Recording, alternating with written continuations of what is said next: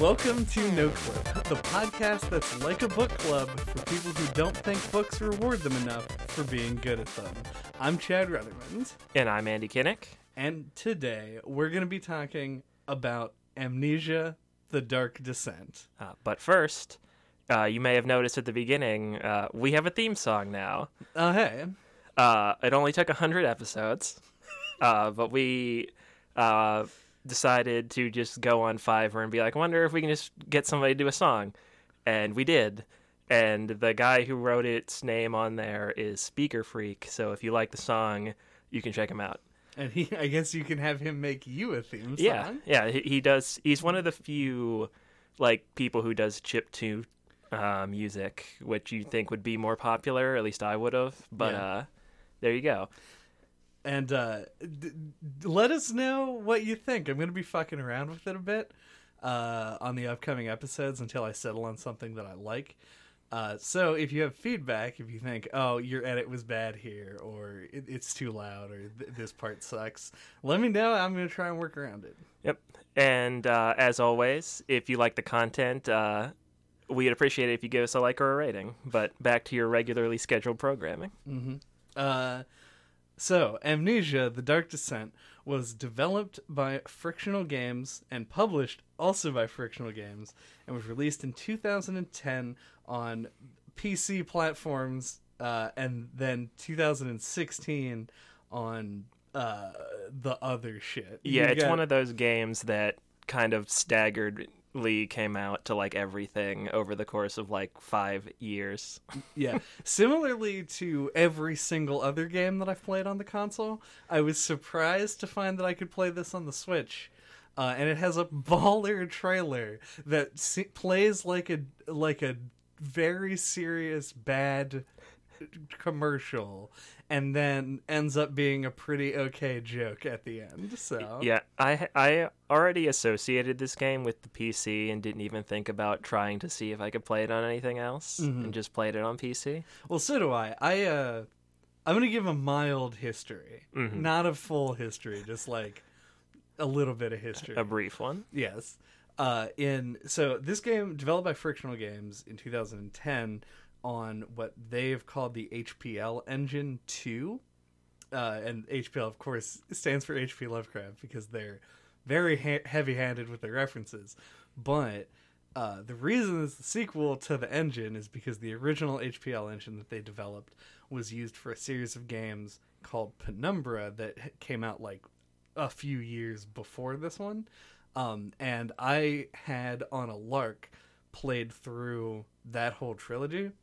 Which, if you're considering it after playing Amnesia, play Overture, which is the first one, and then the other two you'll just have to dip your toes into, because I couldn't really get into them. I finished Black Plague, but the third one is it's not even a traditional adventure game in that way. Yeah, I've heard of Penumbra, but I've never played it, and did not know it was related to this game. Yeah, same developer. Overture's really good. In it, you can hit enemies with a hammer, which is not what you do in this game.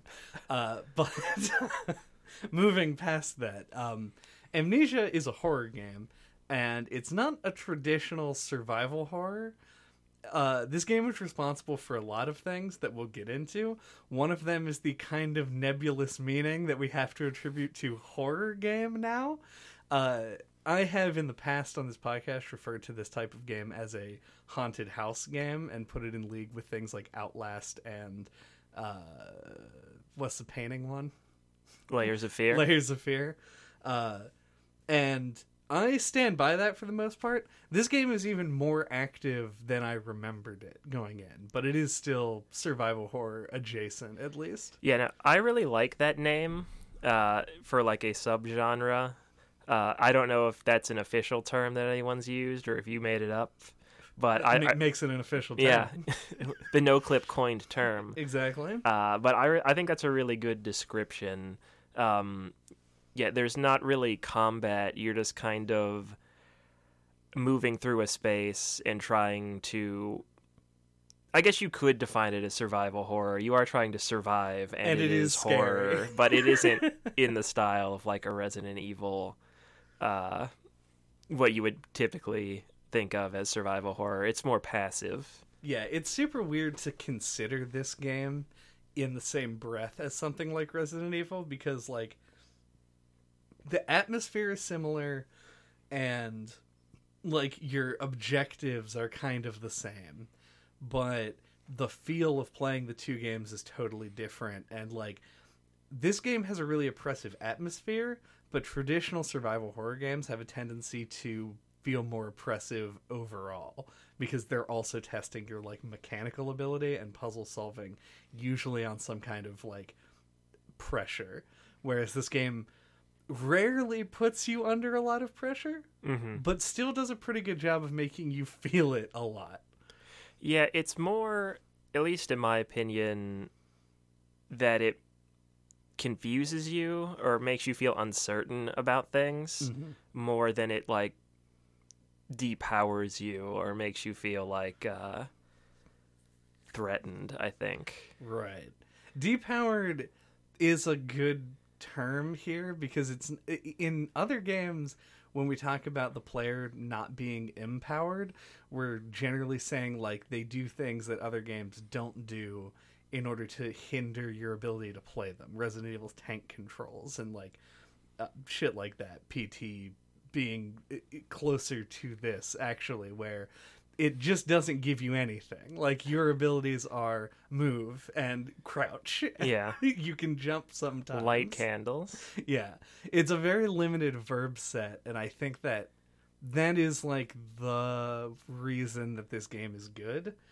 Because anything more engaging than this, and they would have had to have, meaning mentally engaging, not like the game takes you out of it, but they would have to have like applied a lot of mechanical things here, and the ones that are there are kind of shitty, so I feel like going any further would have made this less enjoyable. Yeah, like I forgot to capture footage while I was playing through this and went back and replayed the beginning last night to get it. And by the way, if you listen on iTunes, we're including video now on YouTube, if you were unaware. This is the episode 101, scramble to get information out. We changed some stuff, okay?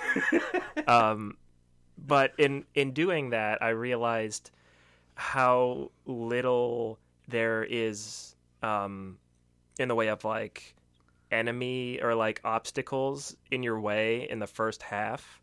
But from my memory, the first half felt more scary, and I think it puts more of an emphasis on the sanity aspect in the first half.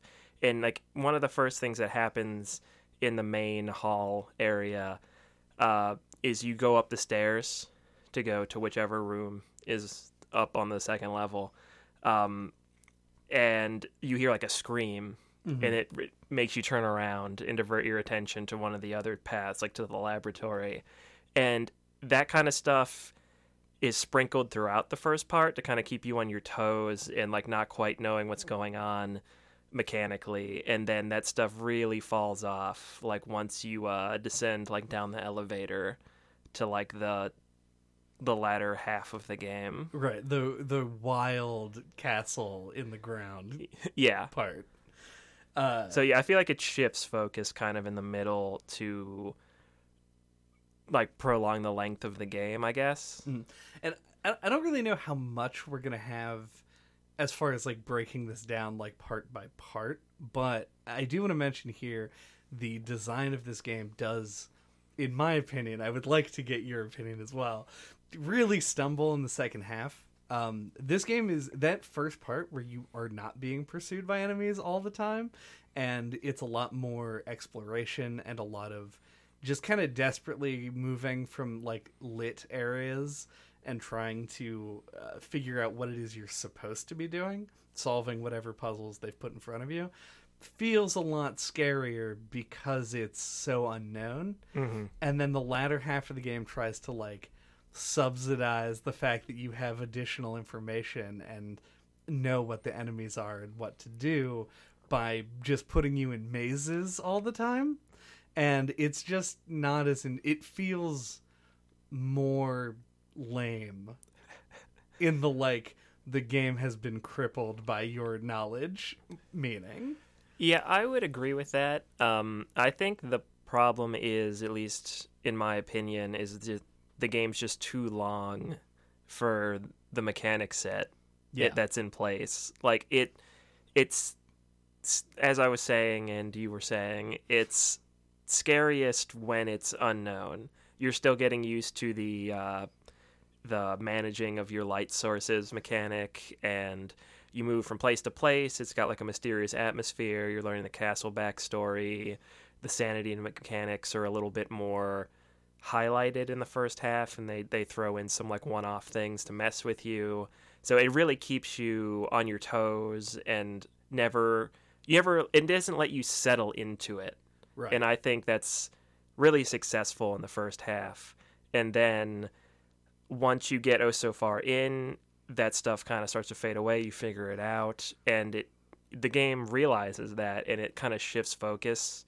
And once it does that, it is less enjoyable to play. Like, I think they should have tried to wrap it up quicker than they did. Yeah, and it feels like part of me wants to say like it is a smart decision, because the game does recognize where its failing is, but the solution they implemented could have been better.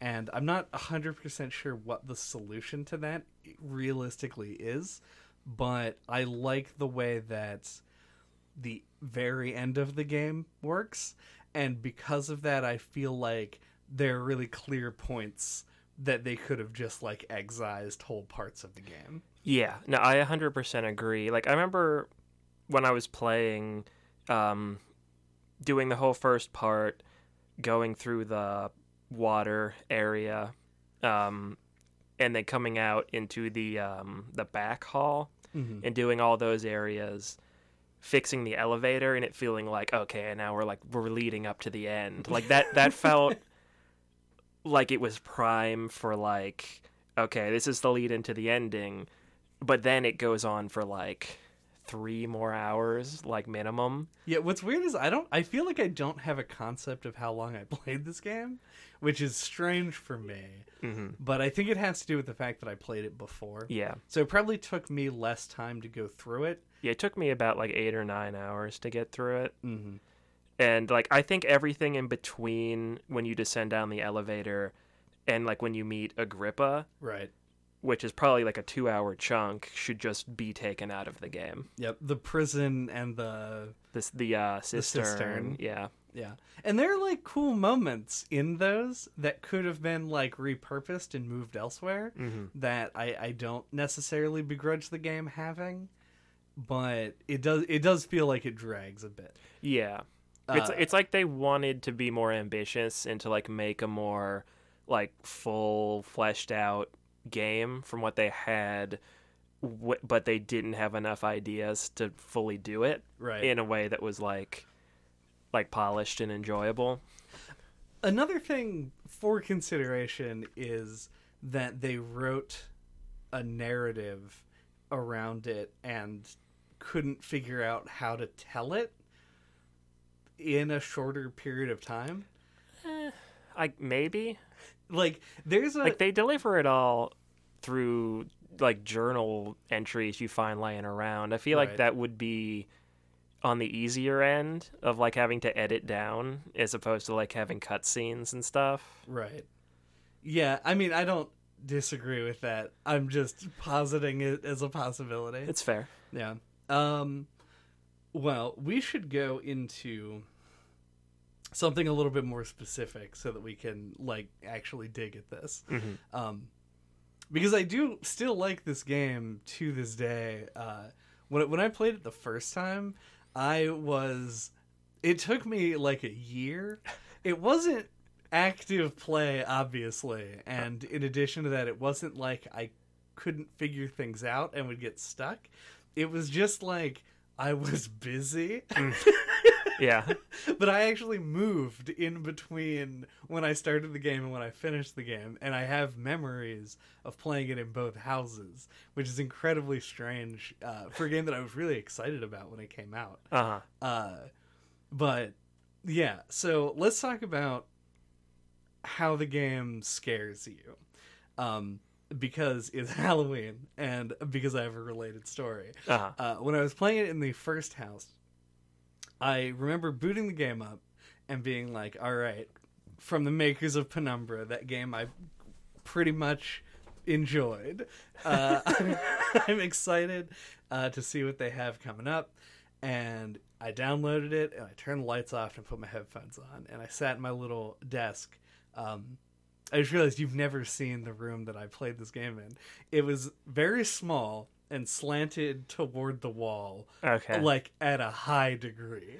And so it was like everything was pushed against the wall in order to fight the slant for the most part. Uh-huh. So I'm sitting in a chair in a corner, and my bed is probably within like a foot of my back. Uh-huh. Like I'm in a very small cubby hole with this little wood desk and my laptop just sitting on top of it. And I've got, blinds drawn, lights are off, I'm prepared. And I'm playing through the game for about an hour. Now, you just played the game, so you're aware in the first 1 hour of the game, nothing happens. Like, nothing that can hurt you occurs. Right. And so I'm playing, and I go, and I'm like, sorting through drawers and shit. Like, open the drawer. Because you got to pull back with the mouse to open the drawer. It's, like, very immersive for 2010. And I open the drawer, and I close the drawer. And then I go for another drawer, but there's a chair in the way. So I pick the chair up, and I move it. And I reach for the drawer, and the chair physics falls back into frame, and I pulled my headphones out of the computer and like jumped backwards like an idiot. Which is to say, all of that because the game focuses on creating an atmosphere of the complete unknown. They've just warned you that there's something following you, and that's all you get at the beginning. Yeah, that's a really good story, I think, to kind of encapsulate what it's like to start playing this. Like, that warning at the beginning, it's like, oh, don't worry. It's like, don't worry about, like, what you're supposed to do. Just kind of, like, try and move through it. And it makes you be like, what's going to happen in this game? Like, what does that mean? Yeah, like, it already makes it mysterious. And the developer comes in and is like, this is about... Catharsis. References that no one will get aside. Yeah, and you're not told much of anything. You just like are dropped in, and they're like, "Here's how you pick stuff up. Here's how you light candles. Try to stay out of the dark. Go." And it creates this atmosphere of where like it feels like the possibility space is like huge. Like you don't know what's gonna happen. So as you were saying, you're focusing on like the small minute-to-minute things, and you have this feeling like anything could sneak up on you at any time. Like you don't know what to expect. Just a quality, like a really good quality of horror, and this really milks that at the beginning really successfully. Yeah, it is. I don't want to jump too far ahead, but it is that feeling that the game loses once you see the shadow for the first time. Yeah. Or the grunts. I don't know. The shadow is kind of like an unknowable force. The meat monster. Yeah, but the big meat monster that you run into is scary initially. Very quickly loses that. Like, the worst part about being in, like, a chase sequence in the game is the soundtrack is very piercing, and so it does get your heart racing, but it feels unearned as opposed to the initial parts. Yeah, and I don't know if you remember this discussion, but way back when on the Chrono Trigger episode, we talked about this sequence where you are in prison and you had to sneak through the air vents, the ventilation system, and you're supposed to like look down through the vents to see if there are guards, so if it's safe to come out and explore rooms and stuff. And JJ described that as being like a super tense and memorable experience.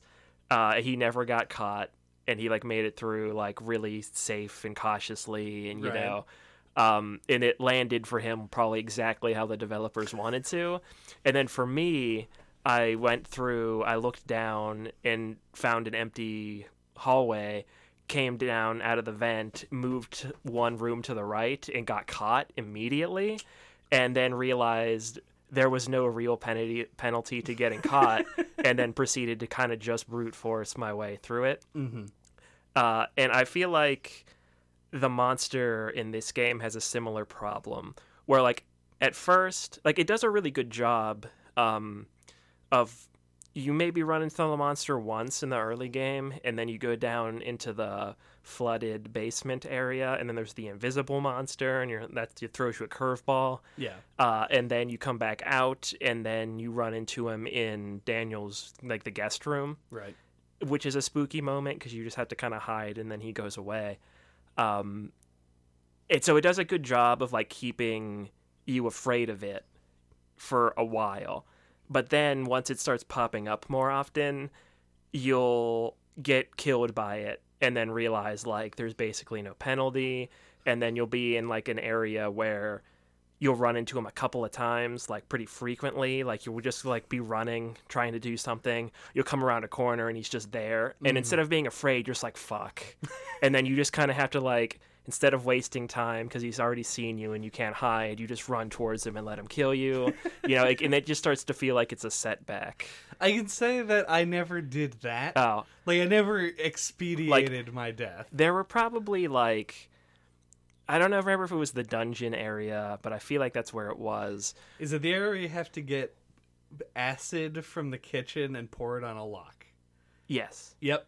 Yeah, that area. Like, there were so many times where I was like, because it's huge, and you have a run button, so I'm, like, running around, like, trying to find where I need to go, and, like, he does have, like, a drum track that accompanies, like, his presence, but, like, before I can even hear it, like, I just round a corner and he's right there. Yep. And that happened probably, like, 8 times, and I was just like, God damn it. And then there's the area in the late game. It's like a big open dark area.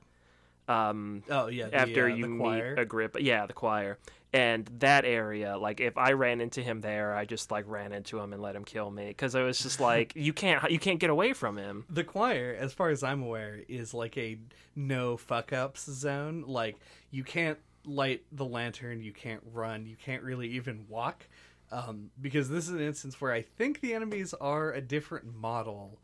And there's multiple of them that are, like, throughout. So you end up in a situation where you just kind of have to hug a wall and move around, which I don't even hate the choir that much. I really hated that part. But, like, they did everything in their power to make it as bad as they could.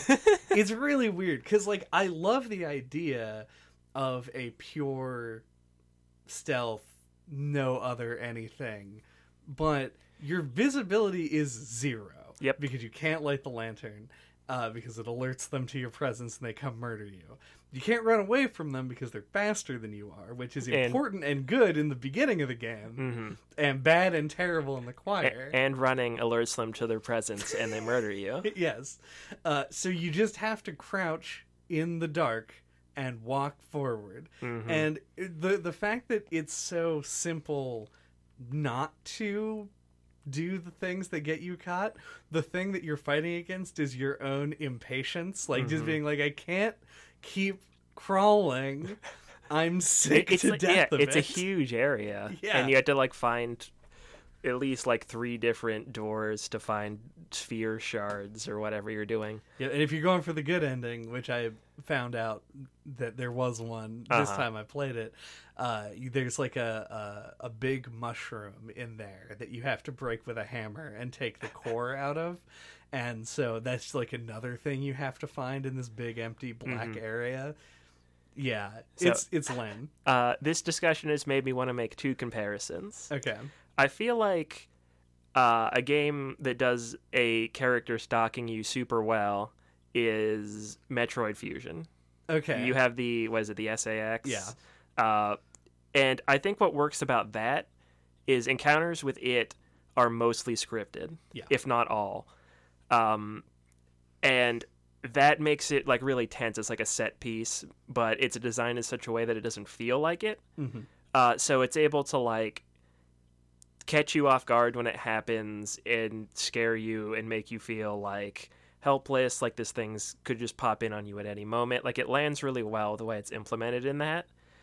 And that's what this game does early. Like I said, when he comes into Daniel's room and you have to hide in a closet, that's a super great moment. Like that scared me. Yeah. Like I panicked. I'm like, oh, I gotta find somewhere to hide. And like I tried to close the door and I only closed it most of the way. And I'm like, oh fuck, do I risk closing it all the way? Is he already in here? Right. I don't know. So that was a great moment. It freaked me out, and it was scripted, so it worked in that way. And then I want to make an obligatory no-clip Dark Souls reference, All right. where I think patrolling enemies that can catch you off guard work really well in a game where you can fight back in an action game. Like, it's a great, scary, tense moment when you get jumped by, like, a patrolling knight in Dark Souls, because it's not an instant game over. Right. You can fight back and you can win if you keep your cool. And so this game tries both things, and one thing, the more action slanted system obviously doesn't work here, and the more scripted one does. Yeah. I want to agree with you, but I also want to offer sort of like a slight defense of what they did. Sure. Because you are correct, and the only counter argument that I have against the action oriented part of it is that is just probably because of Amnesia is industry standard for this type of game. Outlast and its sequel, Layers of Fear, like any other horror game that has no combat, generally speaking, follows this. Enemies are patrolling enemies, and you're basically playing a stealth game. Mm-hmm. And I don't hate that. I hate it sometimes. And I've mentioned Agony before, but Agony was a game that I was excited to play, and it was terrible. And the biggest reason that it was bad was because every encounter was just avoid the enemy who's patrolling, and it just was... It didn't do enough to make up for it. Uh-huh. I think Amnesia does do enough to make up for it, but my defense of the mechanic itself, and probably the reason they put it in, is because when you script every encounter with it, then you have your players will not be as afraid if they don't think they can randomly run into it, or that they have no agency about when it shows up. Mm-hmm. And you do an Amnesia in a way that I do like. I like the fact that you can take an area carefully and look. Like, one of my favorite little mechanics in the game is part of the sanity system is if you see something unsettling, it'll harm your stamina, and seeing something unsettling includes looking at the monster. So if you do run into one, the incentive is to like crouch in a corner and look at the ground like you're playing a video game version of the Blair Witch. Mm-hmm. That isn't the video game version of the Blair Witch that was developed by Bloober Team last year. But that, I think, works well in the systems because you can't get comfortable. And the water monster is basically the better version of this, where you have full agency. Like, you have the ability to... You know where he's going to be, and you know how to avoid him. And so the tension comes from your execution of it. And because the lumbering meat monster is not it doesn't have the same tells, and the punishment is much higher, and also not, we'll get into it. It works in the way that you talk about, where it doesn't feel like it's that threatening. Yeah, I'll agree in pretty much every other area. It is fine. Okay. It works the way that you were describing, and I was just being dumb and impatient for running around. But in the big, open, pitch black area, it doesn't work. Yeah, the choir absolute failure in that respect. But also, I didn't even mean that as like a takedown of your play style there, because I also run, because you have to run right. sometimes. No, I'm just saying that's more my fault that I had a problem with the dungeon area than the game. Yeah, the other problem that you mentioned that is very valid is that getting killed by the monster doesn't fucking do anything. Like, I don't know what I would want it to do. It feels weird for me, Chad, to want them to actually take progress away from me. But like in the dungeon, if you go into the kitchen and go into whatever the storage place and grab your glass pot that you need to get the acid, and then die, you still have it when you come back. And it really doesn't incentivize taking things in like a slow, cautious, tense way when you can just go balls to the wall and sprint for the glass and then come back. Yeah, the only thing I can think of, and it would almost certainly require some restructuring of how the game works, is having like oh god, what's it called? Was it Detention? The Red Candle games game? Yeah. Having like little like save points, like little like a shrine or something that you like stop and pray at, and it like saves your progress, and if you die you respawn at it.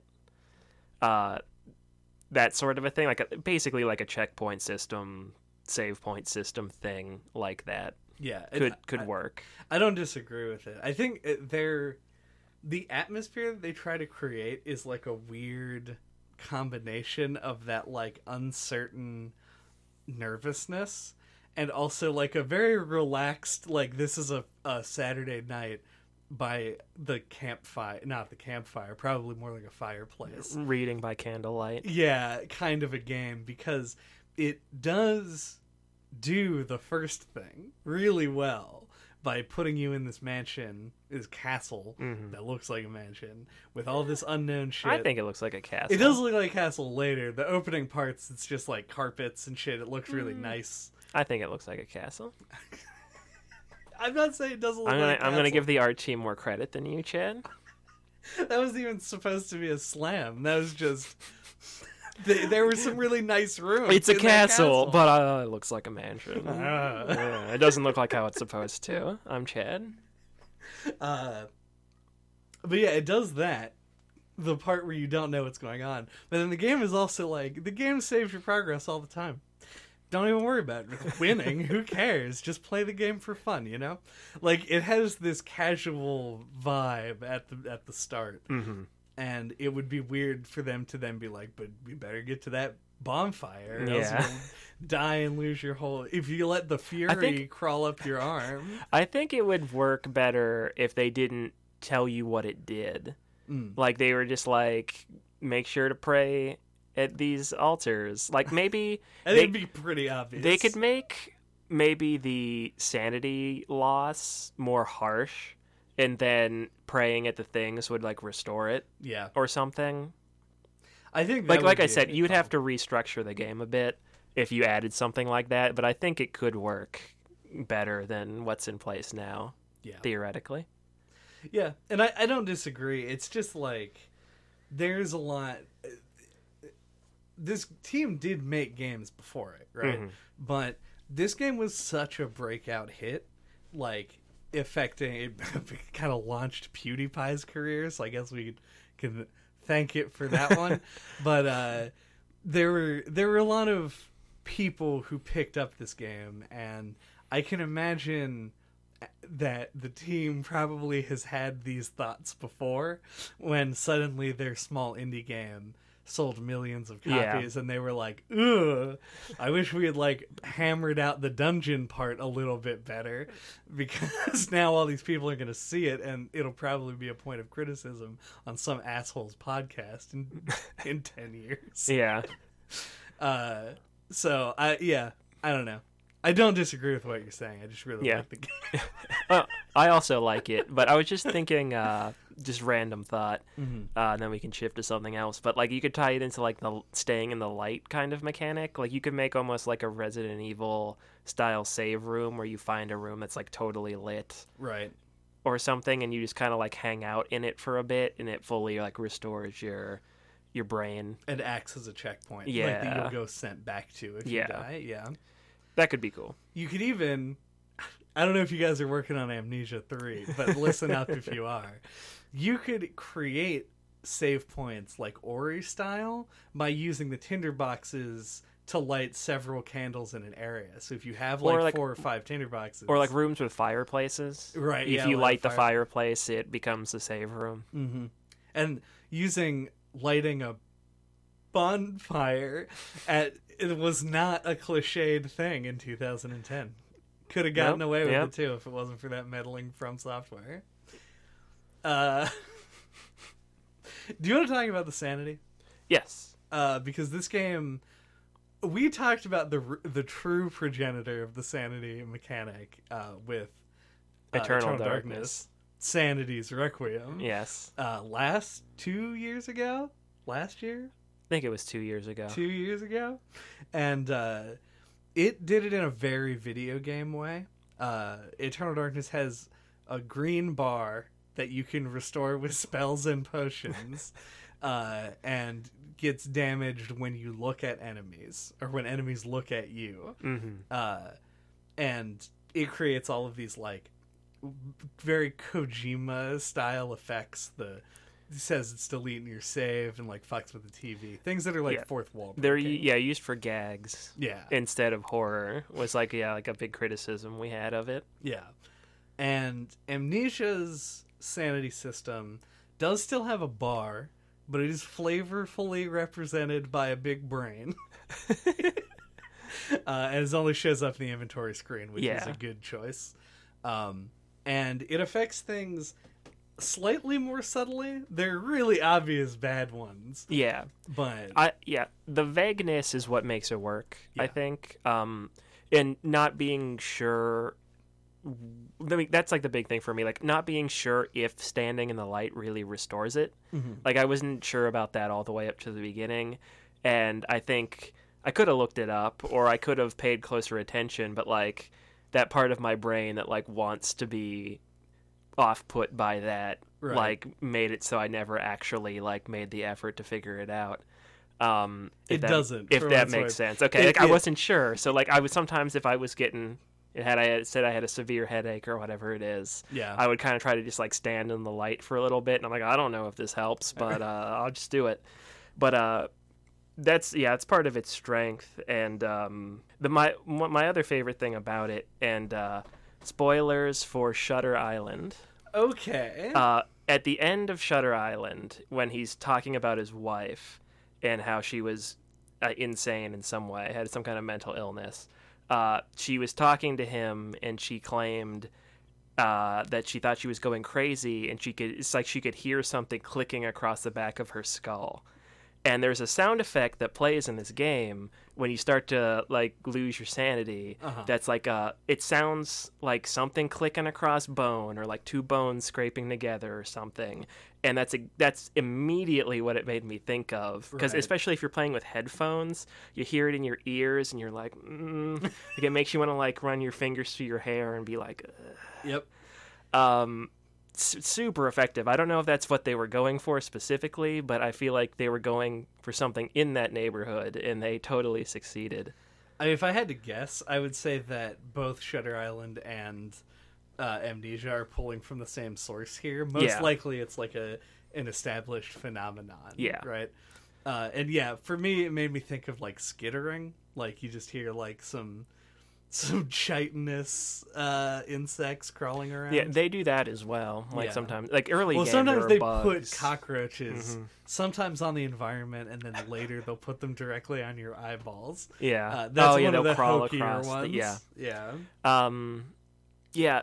The cockroaches, just a nitpick here, are huge. They're gigantic. The cockroaches. models are like the equivalent of like the size of rats Right. in the game world. Let me preempt everyone right now, except you, of course. There probably are cockroaches. The size of rats. Do not show them to me. If they do exist, I imagine they'd be like in the rainforest or Africa or something. Yeah, so I just believe you. If you say, "Hey, yeah, no, there are giant rat-sized cockroaches." Yep. Don't send me pictures. I don't want You to can send them anything. to me because I would want to look at them. Yeah, that God. would terrify the shit out Total of me. sidebar, but I feel like I should bring it up on here because it's interesting. Have you probably were the person who showed me this with a picture of I think it's a coconut crab Oh, yeah, on the on the garbage trash can. They are fucking huge. They're like 3 feet long. Yeah. They're like in Hawaii or something, like somewhere. Well, the thing about And like them, they have problems with them. Like Yeah. we would have problems with raccoons where they get into people's trash, and it's like horrifying. It's just giant crab. Yeah. It looks like a almost like an alien or something. yeah, if you're unfamiliar, first of all, if you Google search coconut crab, the garbage can image will show up. It's like the top like 10 images. it'll Yeah, be it there. always comes up for some reason. But the problem with coconut crabs, from like a sane human being's perspective, Uh-huh. is not necessarily they're 3 feet long. Like that is bad. Mm-hmm. But like spider crabs exist, and they're also really big, Yeah. even bigger. Coconut crabs are so like bulky. Oh yeah, they're huge. Yeah, like they look like if somebody dropped one on your head, you would just die. Yeah, like somebody who, if anyone who is a game designer, Oh, it's a marine biologist. a marine biologist, no, a game designer is listening to this, and you're working on like an RPG or something, design an armor set based on a coconut crab. Oh, there it that would is. be sweet. But yeah, no, they're huge, and they look like they could easily kill you. I don't know if they would do that. I don't know. But anyway, So they're they're like freaky. the cockroaches. Yeah. They're If free. they put coconut crabs in the rooms of Amnesia, it would have been way Oh, freakier. Yeah. But anyway, back on track. Um, The sanity effects is Yeah. what we were talking about. I mean, I think the majority of it, like we talked about, like the sanity, it has a few stages to it. The first one is just like the sounds, and you'll hear footsteps or people talking You and stuff like that. sway more as you walk. Yeah, which basically was a permanent swagger for me and for the majority of the game because it happened so early. Oh yeah. Um, It almost kind of started to make me motion sick at times. well, you're prone to that. Yeah. So, but yeah, so it's like auditory visual hallucinations. Like then the game starts to put like effects on it, and then when you go crazy, when you get the 3 dots in your sanity meter, then it just becomes really hard to see or move or do anything. Which I don't know exactly how they balanced this, but in my experience, it's great because it becomes really hard to do stuff, but it almost seems like it always is right before you make progress and get your sanity back. Like it's always like that last struggle against the forces where you either die and go back and try again, or you push through and succeed and you get the blue flash that lets you know that you're not insane anymore.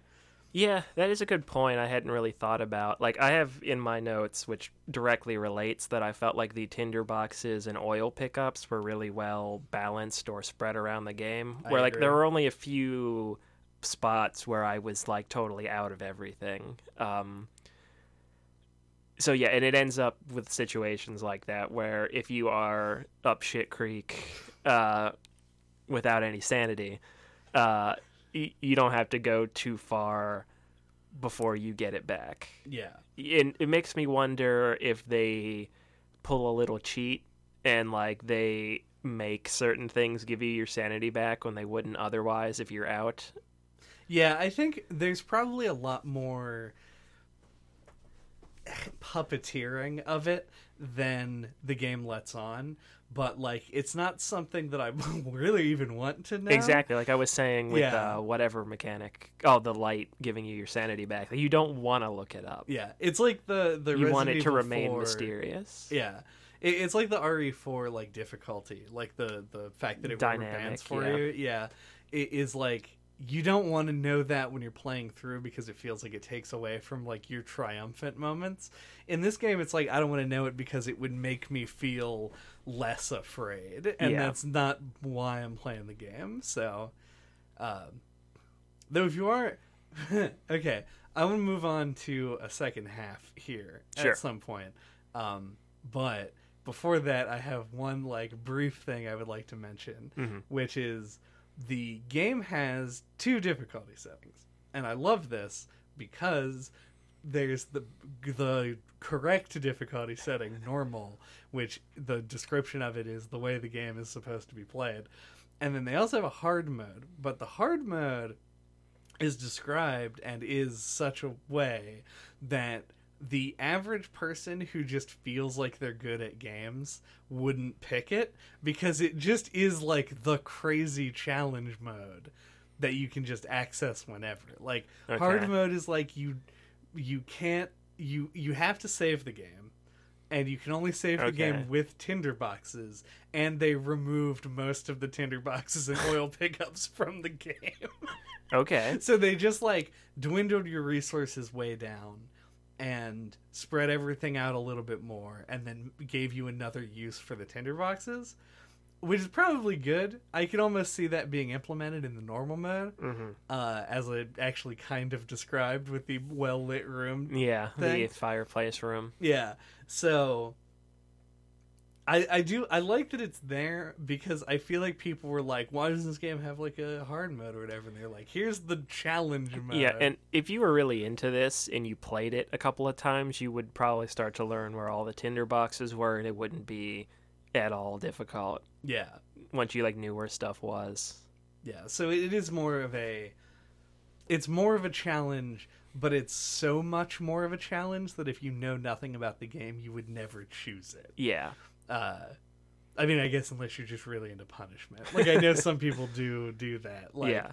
But you would just lose so much progress so often if Yeah. it was your first time. Yeah, so it's a good call to say that like normal mode is like the intended experience, which will drive most people to that, Yeah.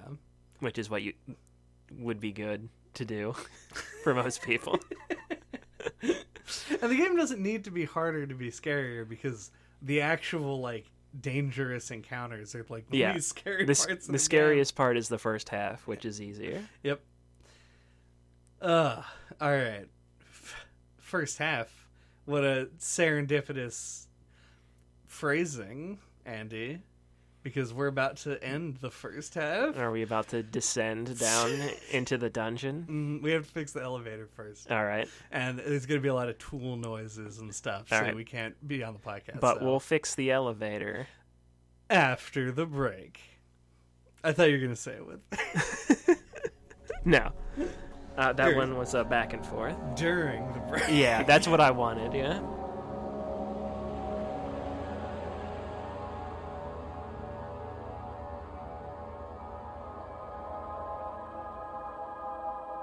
What do you want to talk about next? So something that you mentioned just kind of offhand on the first half was the fact that you actually have to hit the interact button on an object and then push the stick forward, or mouse if you're on mouse and keyboard, forward and backward to actually like open doors and drawers. Yeah. Something I think is great in a horror game.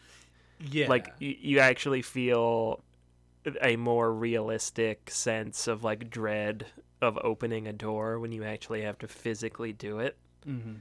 and it's not just an abstracted button press. I think it goes... It not only goes beyond that in how effective it is, I think it also flies in the face of your typical logic on this type of interaction. Like, the fact that they gave every single thing in the game physics, like, not Most only... things. Yeah. Well, anything that you can interact with has physics. And it's like, if you, like, opening the doors has, like, an actual feel to it, and the doors only open one way, and you don't necessarily know what way it's going to be, which adds some tension to the, like, chase sequences, where you have to be, like, throwing doors open as much as you can. Mm-hmm. But it has this, like, there's a dichotomy, because there are things that look silly, where you'll pick up a big rock and you'll throw it like a football player. And Heavier objects don't go as far, though. That is true, yeah. So at least they thought about that. yeah, and so there's some elements that are real goofy, like why you would be in this scenario and take the time to, like, stack some chairs up on top of a desk or something. Mm-hmm. But it faces it really honestly, and, like, there are even some puzzles where you have to, like, put things on top of each other in order to climb to new areas, and God, I feel like I should hate it. Like, everything about it seems shitty and bad, but it works so well out of nowhere. Like, the fact that there are these physics puzzles and a few platforming elements. Like, it makes you feel like the game, like anything is possible in the game space. And I think that adds to that level of, like, being unsure about what's happening, and led to my scare with the chair. The chair scare. Yeah, it adds a sense of, like, realism in that way, where it feels like whatever you have at your disposal could be used to figure out the problem, which is hard to implement in games. Yeah. And there's some, like, that in multiple places the solution is just to break shit, which is almost never the solution in adventure games that are structured like this. Yeah, like one of the early moments, there's like a hole in the wall, and I was like thinking, oh, I need like a hammer or something to break this. But then like I go and I pick up a chair and throw it at the wall, and it like busts a bigger hole that I can jump through. Yep. And those kind of moments make you feel real smart and cool.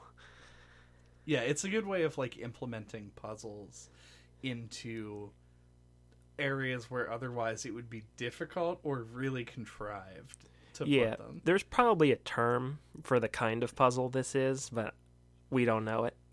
But it makes it feel like you used your ingenuity and less like you solved a puzzle. Right? Yeah, like there wasn't a rune somewhere that you toggled and it broke the wall open. Yeah. You can get a similar experience. I found this out as I was playing. I didn't actually do it, but I read about it.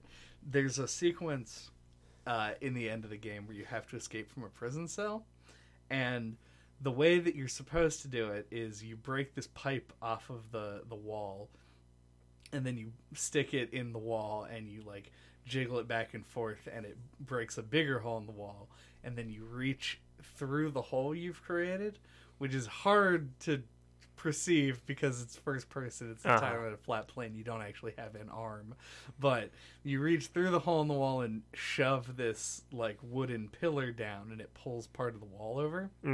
However, you can actually clip through the wall of the cell out into the main area. But the game has like a weird trigger system, so when you clip through the wall, the other wall just falls over. Which seems almost more like the kind of puzzle that would be in an adventure game, where you do something that seems unrelated and it somehow affects this thing that you'll deal with later. Yeah, like to surprise you. Yeah. So that's funny, and just a bit of an anecdote. But I agree with the majority of that. I feel like the way that they implemented the physics baked physics, the physics based puzzles in this game are generally pretty good. There's one where you have to pick up a board and slam it into a spot between some rocks and a fallen staircase, and you had to climb up it, and it just like sucks the board in when you get close to it. It was very odd and rarely done in the game otherwise. I didn't even notice it the first time. As I said, I played the beginning twice. So yeah, it was jarring the second time to see that happen, because I was like, I don't remember that. It's just super strange. No, I don't disagree. But yeah, that's probably what I have on the like very video game mechanics part. Yeah, that's not what the game is usually about. Just one last thing on a mechanical side before we shift gears. We mentioned it earlier, but I really want to praise the invisible water monster. I think it's my favorite thing in the game, because it's both like it's invisible, like accentuating that like fear of the unknown theme. As we said, it borrows from like Lovecraft ideas and stuff, and we felt like that was part of what made the first half of the game scary, is not knowing what's happening. And then, but it also, the water gives it a visual element, so you can tell where it is or that it's following you. And the feel like the sequence is like just long enough, and you have to like navigate through the area without touching the water, and try to avoid it. And I think it's designed and like paced out in such a way that it just lands really well. Like hearing it coming at you, like the sound effect is tense. Yeah. It really exemplifies the things that aren't good about the regular anime. Mm-hmm. Because in the game, they give you laudanum as your healing item, which you can use to restore like one weird text description of how much health you have left. Like essentially you have like 3 hit points in the game. Mm-hmm. And the problem with the regular enemy is that if you get caught once, there's like a 90% chance that it's just going to kill you. With the water monster, you usually get caught when you get caught up trying to like do something quickly. Because there's like a lot of tension there. You want to like, sometimes it forces you to get in the water, and when you get in the water you have to like run for a door for the next place to jump on. And so if you get caught up and you fall back in the water, it can hit you, and then you can succeed and get to the place that you're trying to go, and then the health means something, which is something that it rarely does in the rest of the game. So I was definitely really satisfied by that.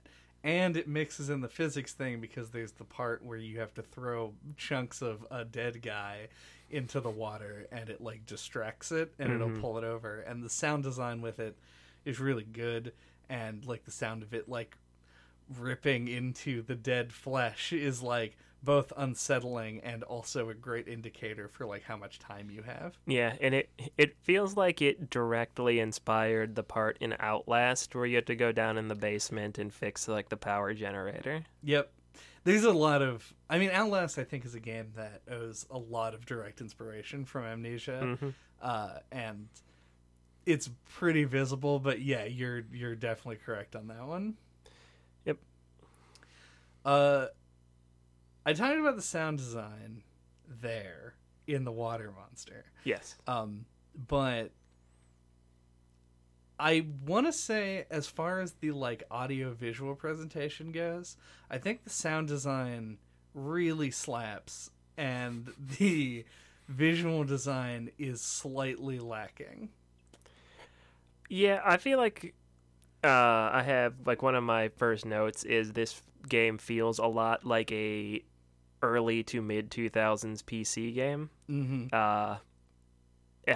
Like the fact that you have to go into your inventory and select the key and then interact with the door, things like that, and like just the UI feels like so old PC game.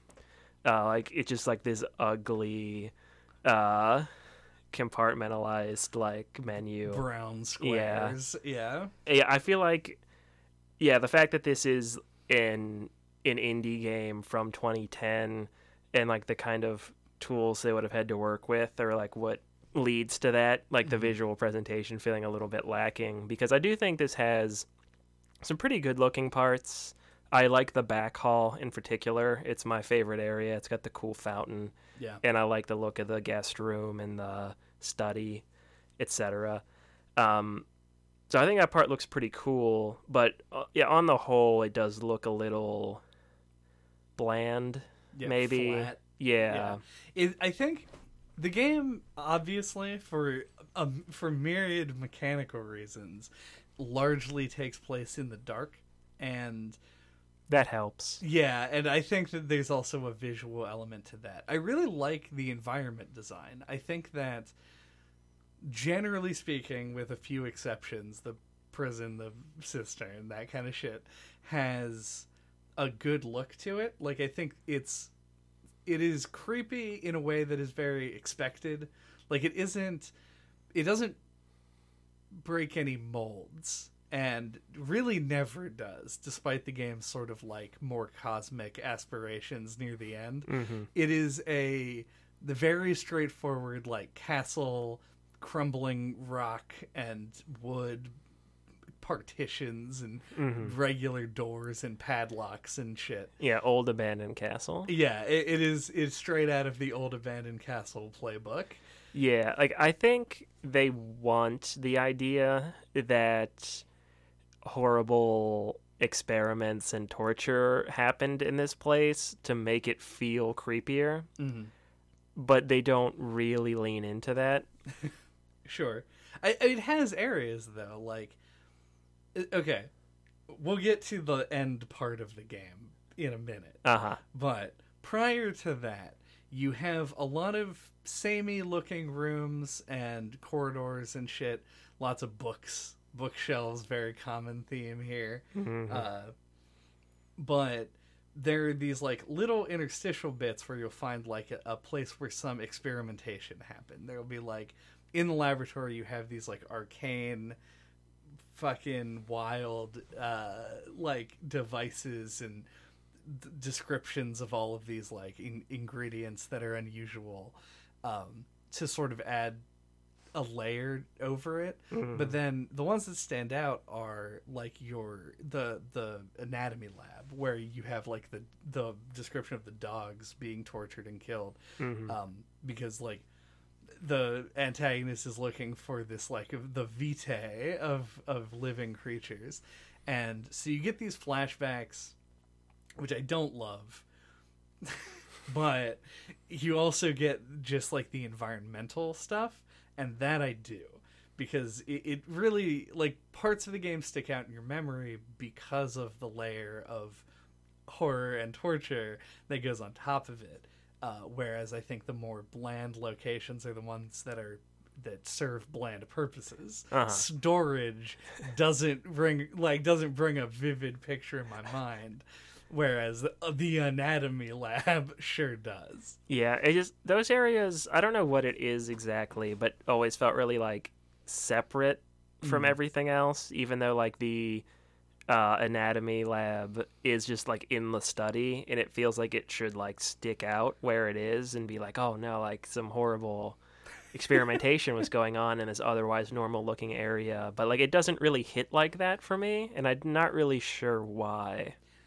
Well, that is an extremely valid criticism of any time that they try to imbue a space with more than what is physically there later in the game, because, like, the torture room segment, as much as I do generally like the amount of research that they did and, like, the very vivid descriptions of things that happened, like, add to how terrible it all is, they are literally hallways that lead to something terrible, and it feels like a slideshow of torture devices as opposed to, like, actual environmental storytelling. Yeah, and I said that it feels very early to mid-2000s PC game, and I guess to elaborate on that a little bit, like, what I mean is it almost kind of feels like a game made in, like, the Source engine, where, and if you're unfamiliar, the kind of tools that had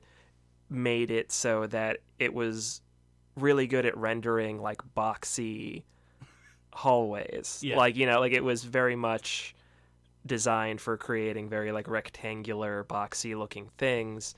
And you see that in a lot of older PC game engines where, like, corridors feel very much like rectangular hallways with, like, a different texture set kind of slapped onto them. Yeah. And this looks a little bit better than that, but a little bit more natural, but it's still firmly, like, in that zone.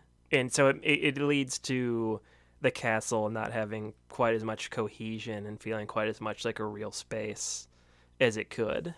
Yeah, I agree with you. I was checking to make sure that HPL was not based on Source, because there are some, and most people would just use the Source engine, but because it's open source code, you can kind of make spins on it. I don't believe that it was, but you can definitely see the influence in the design of the levels.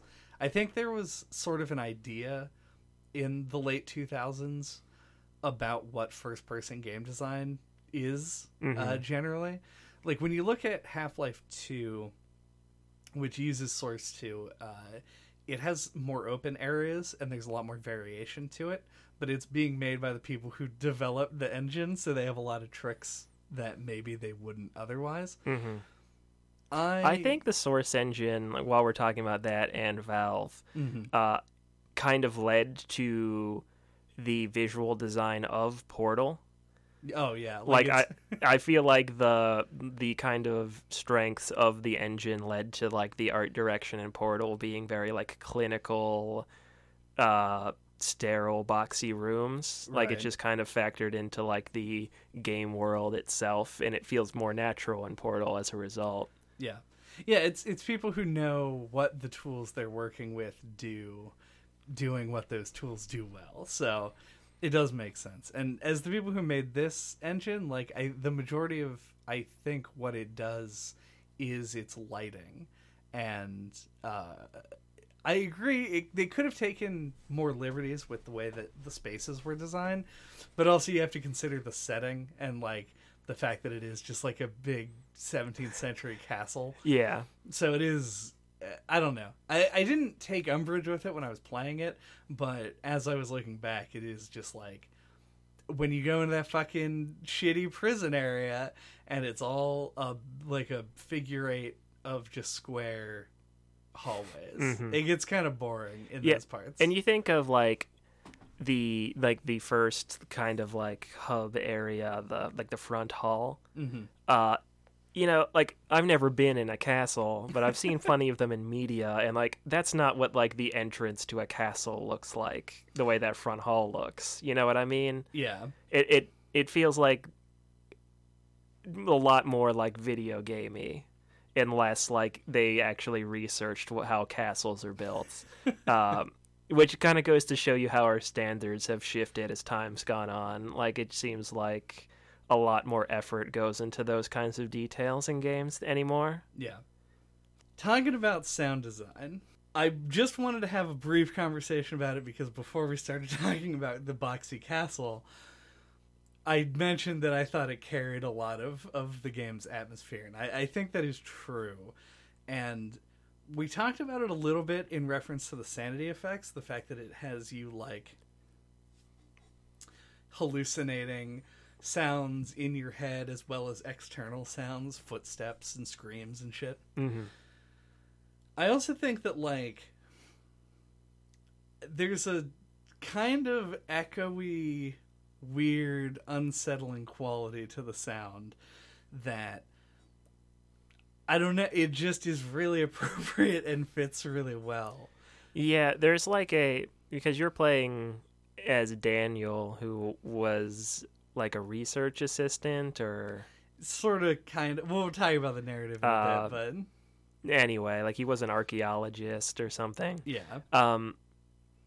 Who's been living here, and like you have amnesia and you don't remember the events that happened, and you go through and you find your journal entries lying around in classic video game fashion. And there is this kind of feeling of like Daniel remembering things as you play. Like things will be like echoes of the past. Like it has that feeling of like things he's remembering, and I think like that echoey quality kind of plays into that, at least in my mind. Like there's a familiarity to this place to him, and I feel like the sound, like the echoey sound, kind of conveys that.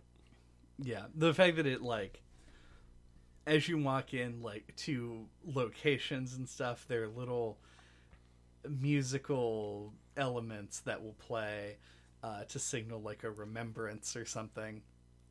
That stuff all plays in as well, and I just kind of wanted to yell that out because there are parts of this game that wouldn't, without the strong sound design, would not hit as hard as they do, and I appreciate it.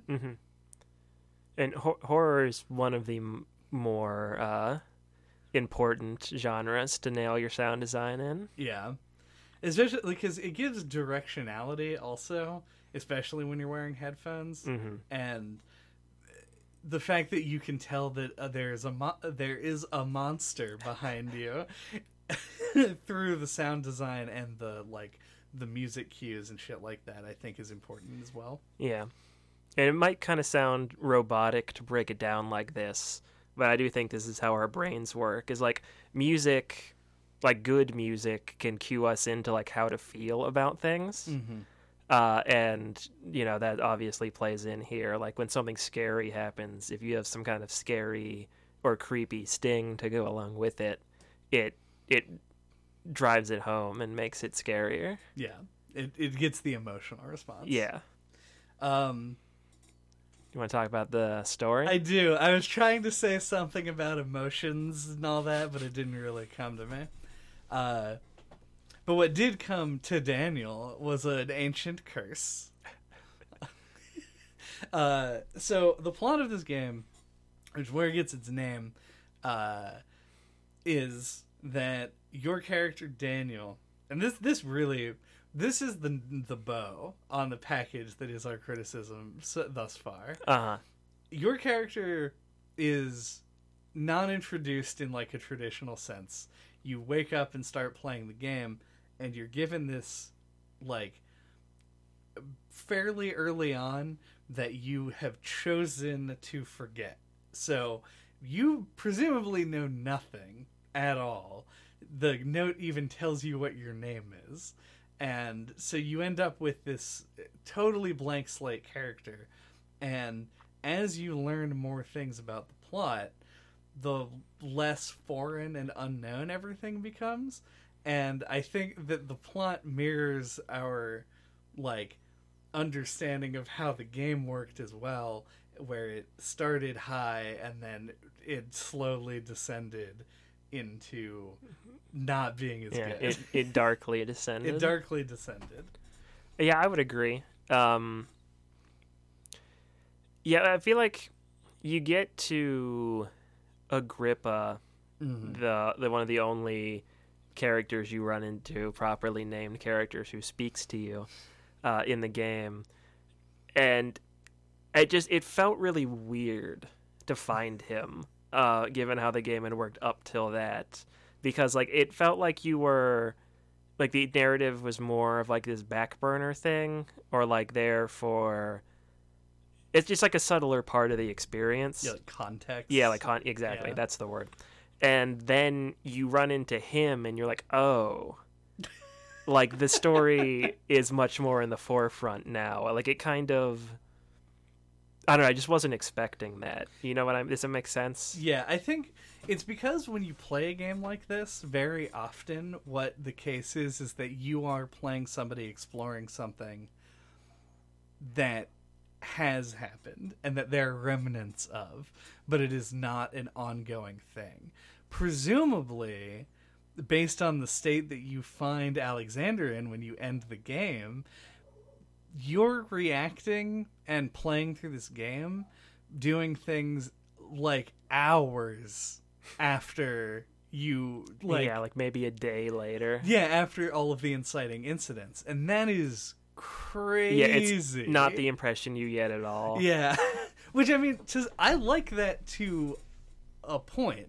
Like, I like the you learning about the immediacy of everything. I don't think that is a bad concept in itself.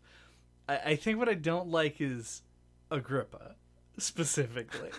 Agrippa is way too cheery and, like, is just a total cheerleader for you as you're doing the last part of the game. Mm-hmm. And it feels not only tonally out of place, but also just not what you would expect from somebody in his position. Yeah, I agree with that 100%. It feels... His position, for the record, nailed to a wall. It's not a happy position to be in. No.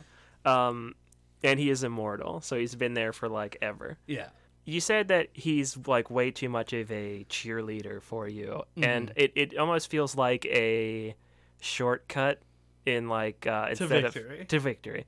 But, no, like, to get you to, like him, so that you want to put forth the extra effort to save him, instead of, like, organically making you care about him. Yeah, you were 1,000,000,000,000,000,000% correct. The Agrippa's, like, cheery disposition is almost entirely...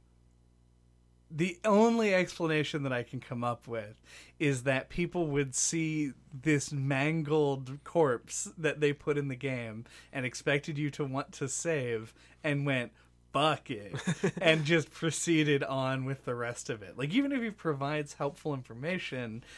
He gives the impression of not being something you can trust. Because Right. you couldn't trust anything else in the game.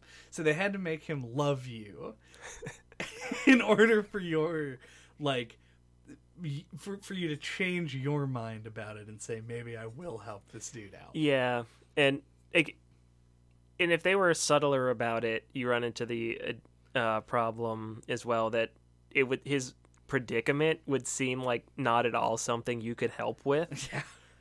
So like they had to be more like on the nose with it and be like, you're supposed to help this guy.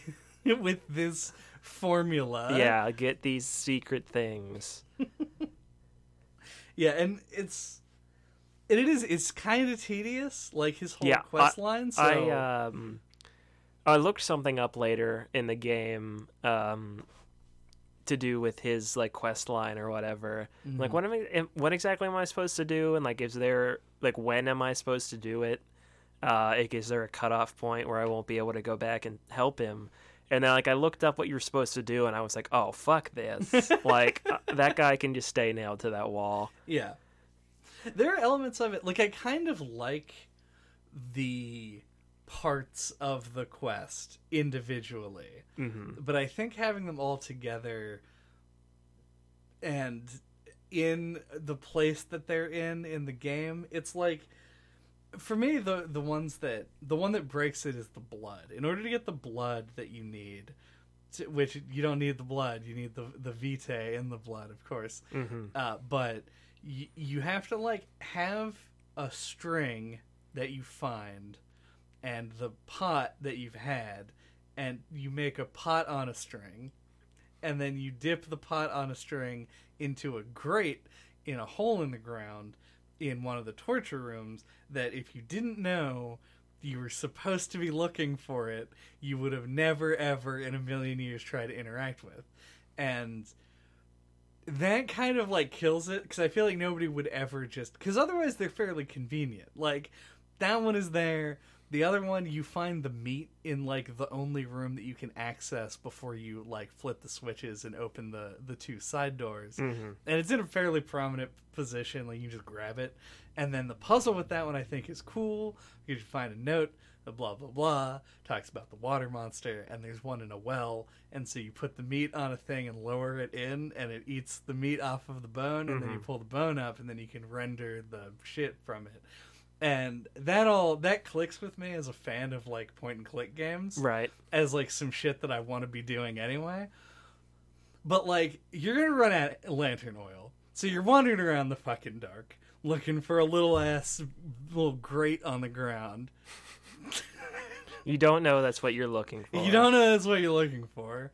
And I'm sure there's lots of blood other places you could be pulling this from, but it has to be this specific blood.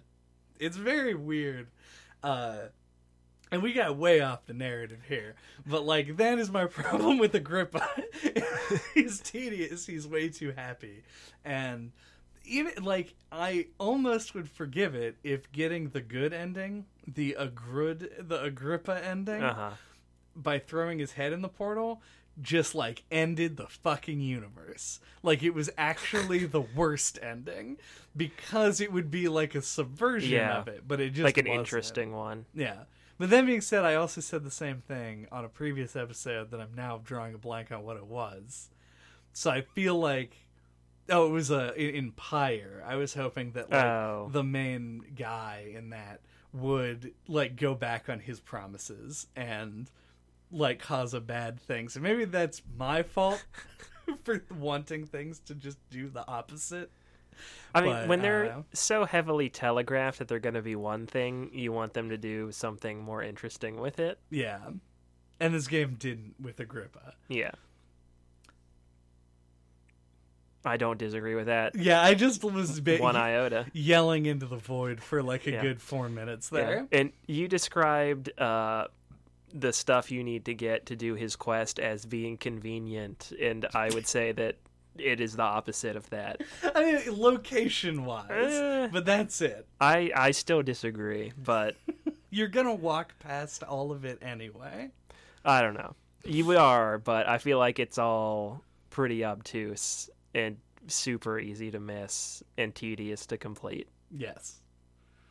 I also don't agree, or I don't disagree with that.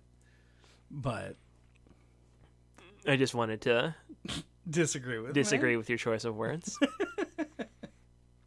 But yeah, so the thing that you, as we described, wake up maybe just mere hours after it occurs, is that you, Daniel, brought an orb, a mysterious, unknowable orb of properties unknown, back from an excavation where you feel like something is like haunting you. And so someone reaches out because you have disclosed publicly that you have this orb by the name of Alexander of Brennenburg, which is an ominous name. And he offers to like help with this because he's seen it before, etc., all this shit. And the reality of it is the orbs are this like unknown substance of some elder thing, and he's collecting them because they can power a portal to the game doesn't tell you. It's another universe or something. Yeah, it is explicitly left blank to fuel the sort of like eldritchness of it, yeah, because of how heavily inspired they were by Lovecraft. And I want to say it's marginally successful at it. Yeah, I think that's a pretty big success. Yeah. Like, it would be lamer for them to say what's on the other side of the portal, I think. Or, like, what his motivation is, or why he wants any of it. I do agree. I think that the issue that I take with it is that there's too... It doesn't feel as though the consequences of what's happening are adequately resolved. Like, or even stated. Yeah. Like, you don't really have a motivation to stop him other than he's the bad guy. Yeah. Well, the reason that Daniel, past Daniel, pre-amnesia Daniel gives is that Alexander made you into a monster. Right. Which I think is valid. Because you go through all of these, like, scenes of you torturing and killing people. Right. Which is bad, I would say.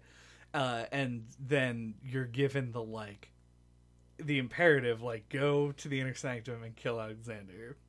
Harry Potter. It says. But I mean, he's just gonna like blip out of the universe anyway, so it seems unnecessary. Yeah. I mean, that seems like a win for you. Yeah. And one of the endings is that. Yeah. Like, there are 3 endings to this game. The normal ending, where you push over some pillars, another good use of the physics system, and then he just dies, and you leave, and your monologue is like, it was my greatest triumph. And I love how fucking just over it is at that point. And then there's the ending where you throw Agrippa's head into the portal, which takes him to Johann Weyer, his fucking, like, old master, that he was his protege, who has already ascended into whatever plane of being that portal represents. And then he does something to free you. Right. And they're like, congrats, pats for Daniel. Good job. And then the third one is just Alexander opens the portal and fucking leaves. Yeah, and you die. Yeah. You get crushed by, like, rubble or something. Which is almost just incidental at that point. Yeah. Like, the door to leave was there the whole time, but Dan's just not into it. No. It's just...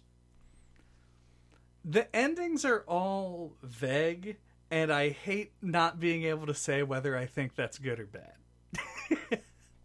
I think it lands. I think most of them land. Yeah. I think my favorite ending is the one where he kills Alexander and then walks away because it's just very funny. Yeah. But I guess it's fun. It's a very human, funny, good way, because you walk away thinking like, I accomplished my goal. The monster has been stopped, because you cannot know what would have happened otherwise. Right. I don't know. That's where I'm at narratively. I liked it mostly. Yeah. I don't have a ton to say on it really. I got the ending where you don't do anything and Alexander goes through the portal because I ran around that room forever and somehow didn't realize you could push the pillars over. And watching you do it made me really mad that, like, I was like, how did I not realize I could do that? But no, I think, like, narratively, they're all fine. Like, I think the narrative itself is just fine. It's more about, like, the atmosphere for me. And, you know, I thought, like, the endings kind of suited the story. Yeah, no, it's fair. There's one other thing that I wanted to mention on narrative, but it's more narrative delivery than it is anything else. I love, one, that most of the game is voice acted. The fact that there are, like, notes and stuff that you pick up and it reads it to you. Mm-hmm. And whenever there's a flashback or whatever, you get that right, because that's like to me that's an extra step that most games wouldn't take, and even if it's not like every single one, it's still enough that it feels more personal. It feels less boring also than to just stop and read. Like there are games that I like that my biggest complaint is all of the story was delivered in 4-page long things where you just have to not do anything as it happens. Yeah, I would agree. The voice acting is nice. It's such a big part of the first, like, half of the game, like finding the diaries, or the journal entries, and having, like, a decent chunk of them be read to you. I don't know. It feels like a nice release because you spend a lot of the early game being, like, tense and going from here to there. And then when you find the papers, they restore your sanity, I think, when you find those. So you get the nice blue light, the sound effect, and then you get, like, it read to you, and it feels like a nice, like, okay, stop for a second. It's like bringing your character and the player closer together. Like, you get, like, a moment of reprieve. Yes. Yeah, no, that's a good, because that is a good way of saying it, because the game really thrives on using Daniel as a blank slate so that you can put yourself, like, he has no really noticeable physical characteristics. He does hold the lanterns, you know, he's a white guy and he has a puffy shirt. And that's about it. And so those moments where Daniel gets to sort of like become characterized, you feel like you're learning these things in the same way that he is. And so Amnesia, while not the most unique trope in the whole world, suits the game really well for the reasons. Mm-hmm. Yeah. I do hate the fucking screen effect whenever they do a flashback, though. I don't have any constructive criticism, I just don't like it. Fair enough. It's hard to see, and I basically always would just stop and wait for the narrative to finish. And then I feel like it's what it wants you to do. Yeah, maybe. I don't know. If it was, then good job. But yeah. I don't know. At least that's the impression I got, because I would always stop as well. This podcast has also stopped. So, do we have freaky thoughts? That's way too general. Descending thoughts? Sure. Do we have dark thoughts? That seemed too, like, general to me as well, but whatever. Well, if you've listened to the No Clip podcast for the last year, you know that I'm just going to have all of those things in a row. So, yeah, it's fine. But anyway, I like this game. I feel like it's easy to criticize it. It's just one of those games. I think it's because of its age. Mm-hmm. It has noticeably aged. But what's here, like, at its core, is really interesting and was successful in a lot of ways. It was still, like, creepy and unsettling and scary in places, playing it now, 10 years later. So yeah, I liked it a lot. I really thought it was immersive with, like, having to open and close the drawers and doors. I liked the sound design, like especially the Sanity one, sound effects that played in your headphones and made it feel like things were like crackling around in your brain and et cetera, et cetera. Felt like a game went on a little too long for the mechanics set, felt a little bloated. So probably would have been tighter if it would have been condensed down a little, taken some things out. But overall, I really liked this. I knew it by reputation, so my hopes were a little high, and it ended up being a little disappointing. But not really that much. I still thoroughly enjoyed it, and glad that I've finally played this because it's a game I've known about for like probably 10 years. Yeah. So yeah, thumbs up from me. Very good Halloween game. Not too long, and yet like. And one thing we didn't bring up is this came out in 2010, and I feel like it was kind of a shot in the arm for like horror video games, which were kind of in a lull at the time. And I think this is at least somewhat responsible for kind of bringing it back to where it is now. Yeah. I want to base my final thoughts sort of around that idea of reputation as well. I think it's a little bit cheap, I guess, to talk about Amnesia retrospectively when it is known to be sort of like the progenitor of what modern horror games are. But going back to play the game that I played on release originally, like it was not a known quantity necessarily outside of people who were actually hyped about it. And it surprised me because the game, despite its reputation retroactively, and despite its plot and its setting, is really unpretentious. Like, the game really lets the game itself speak for itself. Like, it doesn't do a whole bunch of, like, crazy effects and, like, the cinematic fucking B-roll cutting over the castle and shit to make you feel like... Yeah, no establishing shot of the castle. That's a good point. Yeah, none of that. Like, it is very just... It puts you in and says, go ahead, and you just go ahead and do it. The game tells you up front, like, don't... Probably the most pretentious part of the whole game, where it's like, this is a game's blah, blah, blah for the experience, etc. It's like, I should assume that when I go in, but whatever. So I was impressed by how well it held up, is basically what I'm getting at.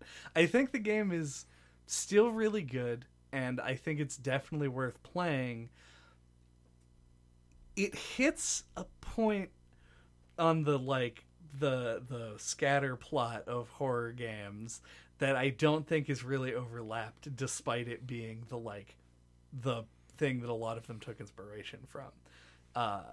So it still feels unique and it feels cool.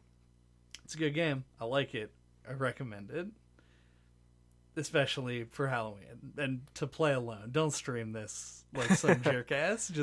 Just sit in a dark room with headphones on and play the game. Thank you for listening to No Clip this week. What are we talking about next time? Next time, we're going to be talking about the scariest game of all time, Luigi's Mansion 3. Oh my god. This is a real, like, vanity one for us, I think, because we were like, what games do we want to play for October? And we were like, we both want to play Luigi's Mansion 3, so we're not going back to Luigi's Mansion. We're not playing Dark Moon. Mm-hmm. We're just going to play the third one, because that's what we want to do.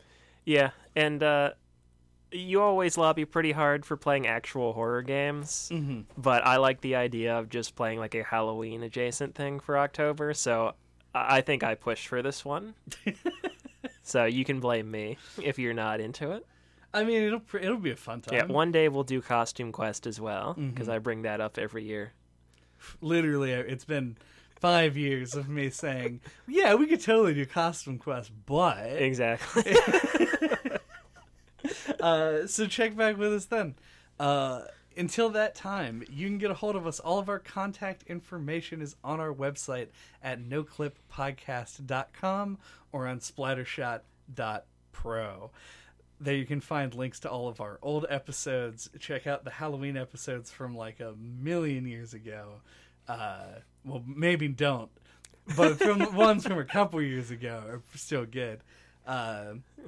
Year Walk is a really good one. Year Walk is atmospheric great. adventure game. And yeah, kind of similar. But you can listen to us talk about Pokemon Creepy Black, which isn't even technically speaking a real game. That was a fun experiment, I thought. We do have a big backlog of Halloween stuff, which you can find also linked on our website, on our YouTube channel, where there's a convenient playlist set up for all of your Halloween needs. If your Halloween needs involve listening to like 30 hours of a podcast instead of doing something actively more fun. Way to plug the podcast. I mean, I guess you could be doing something active and listening to the podcast, in which case there's nothing better to do than listen to NoClip. Couldn't have said it better myself, as evidenced by me not saying it better. Scare that subscribe button.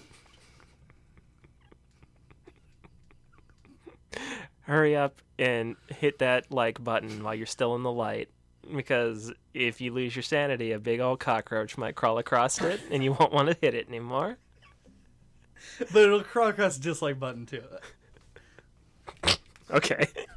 You want to scare them into hitting the dislike Yeah, I do, because it's Halloween. Ooh. I want to scare them. You'll scare them into doing stuff that's good for our engagement. I've made them think about the like button, and that's the important part. That is true.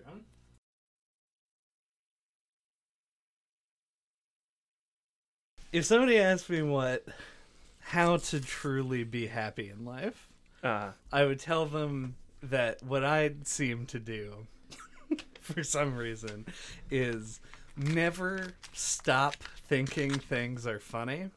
Because I noticed that I started laughing in real life as I could hear myself also laughing on the recording. And it had been maybe 30 seconds to a minute since I last heard that same thing that made me laugh before.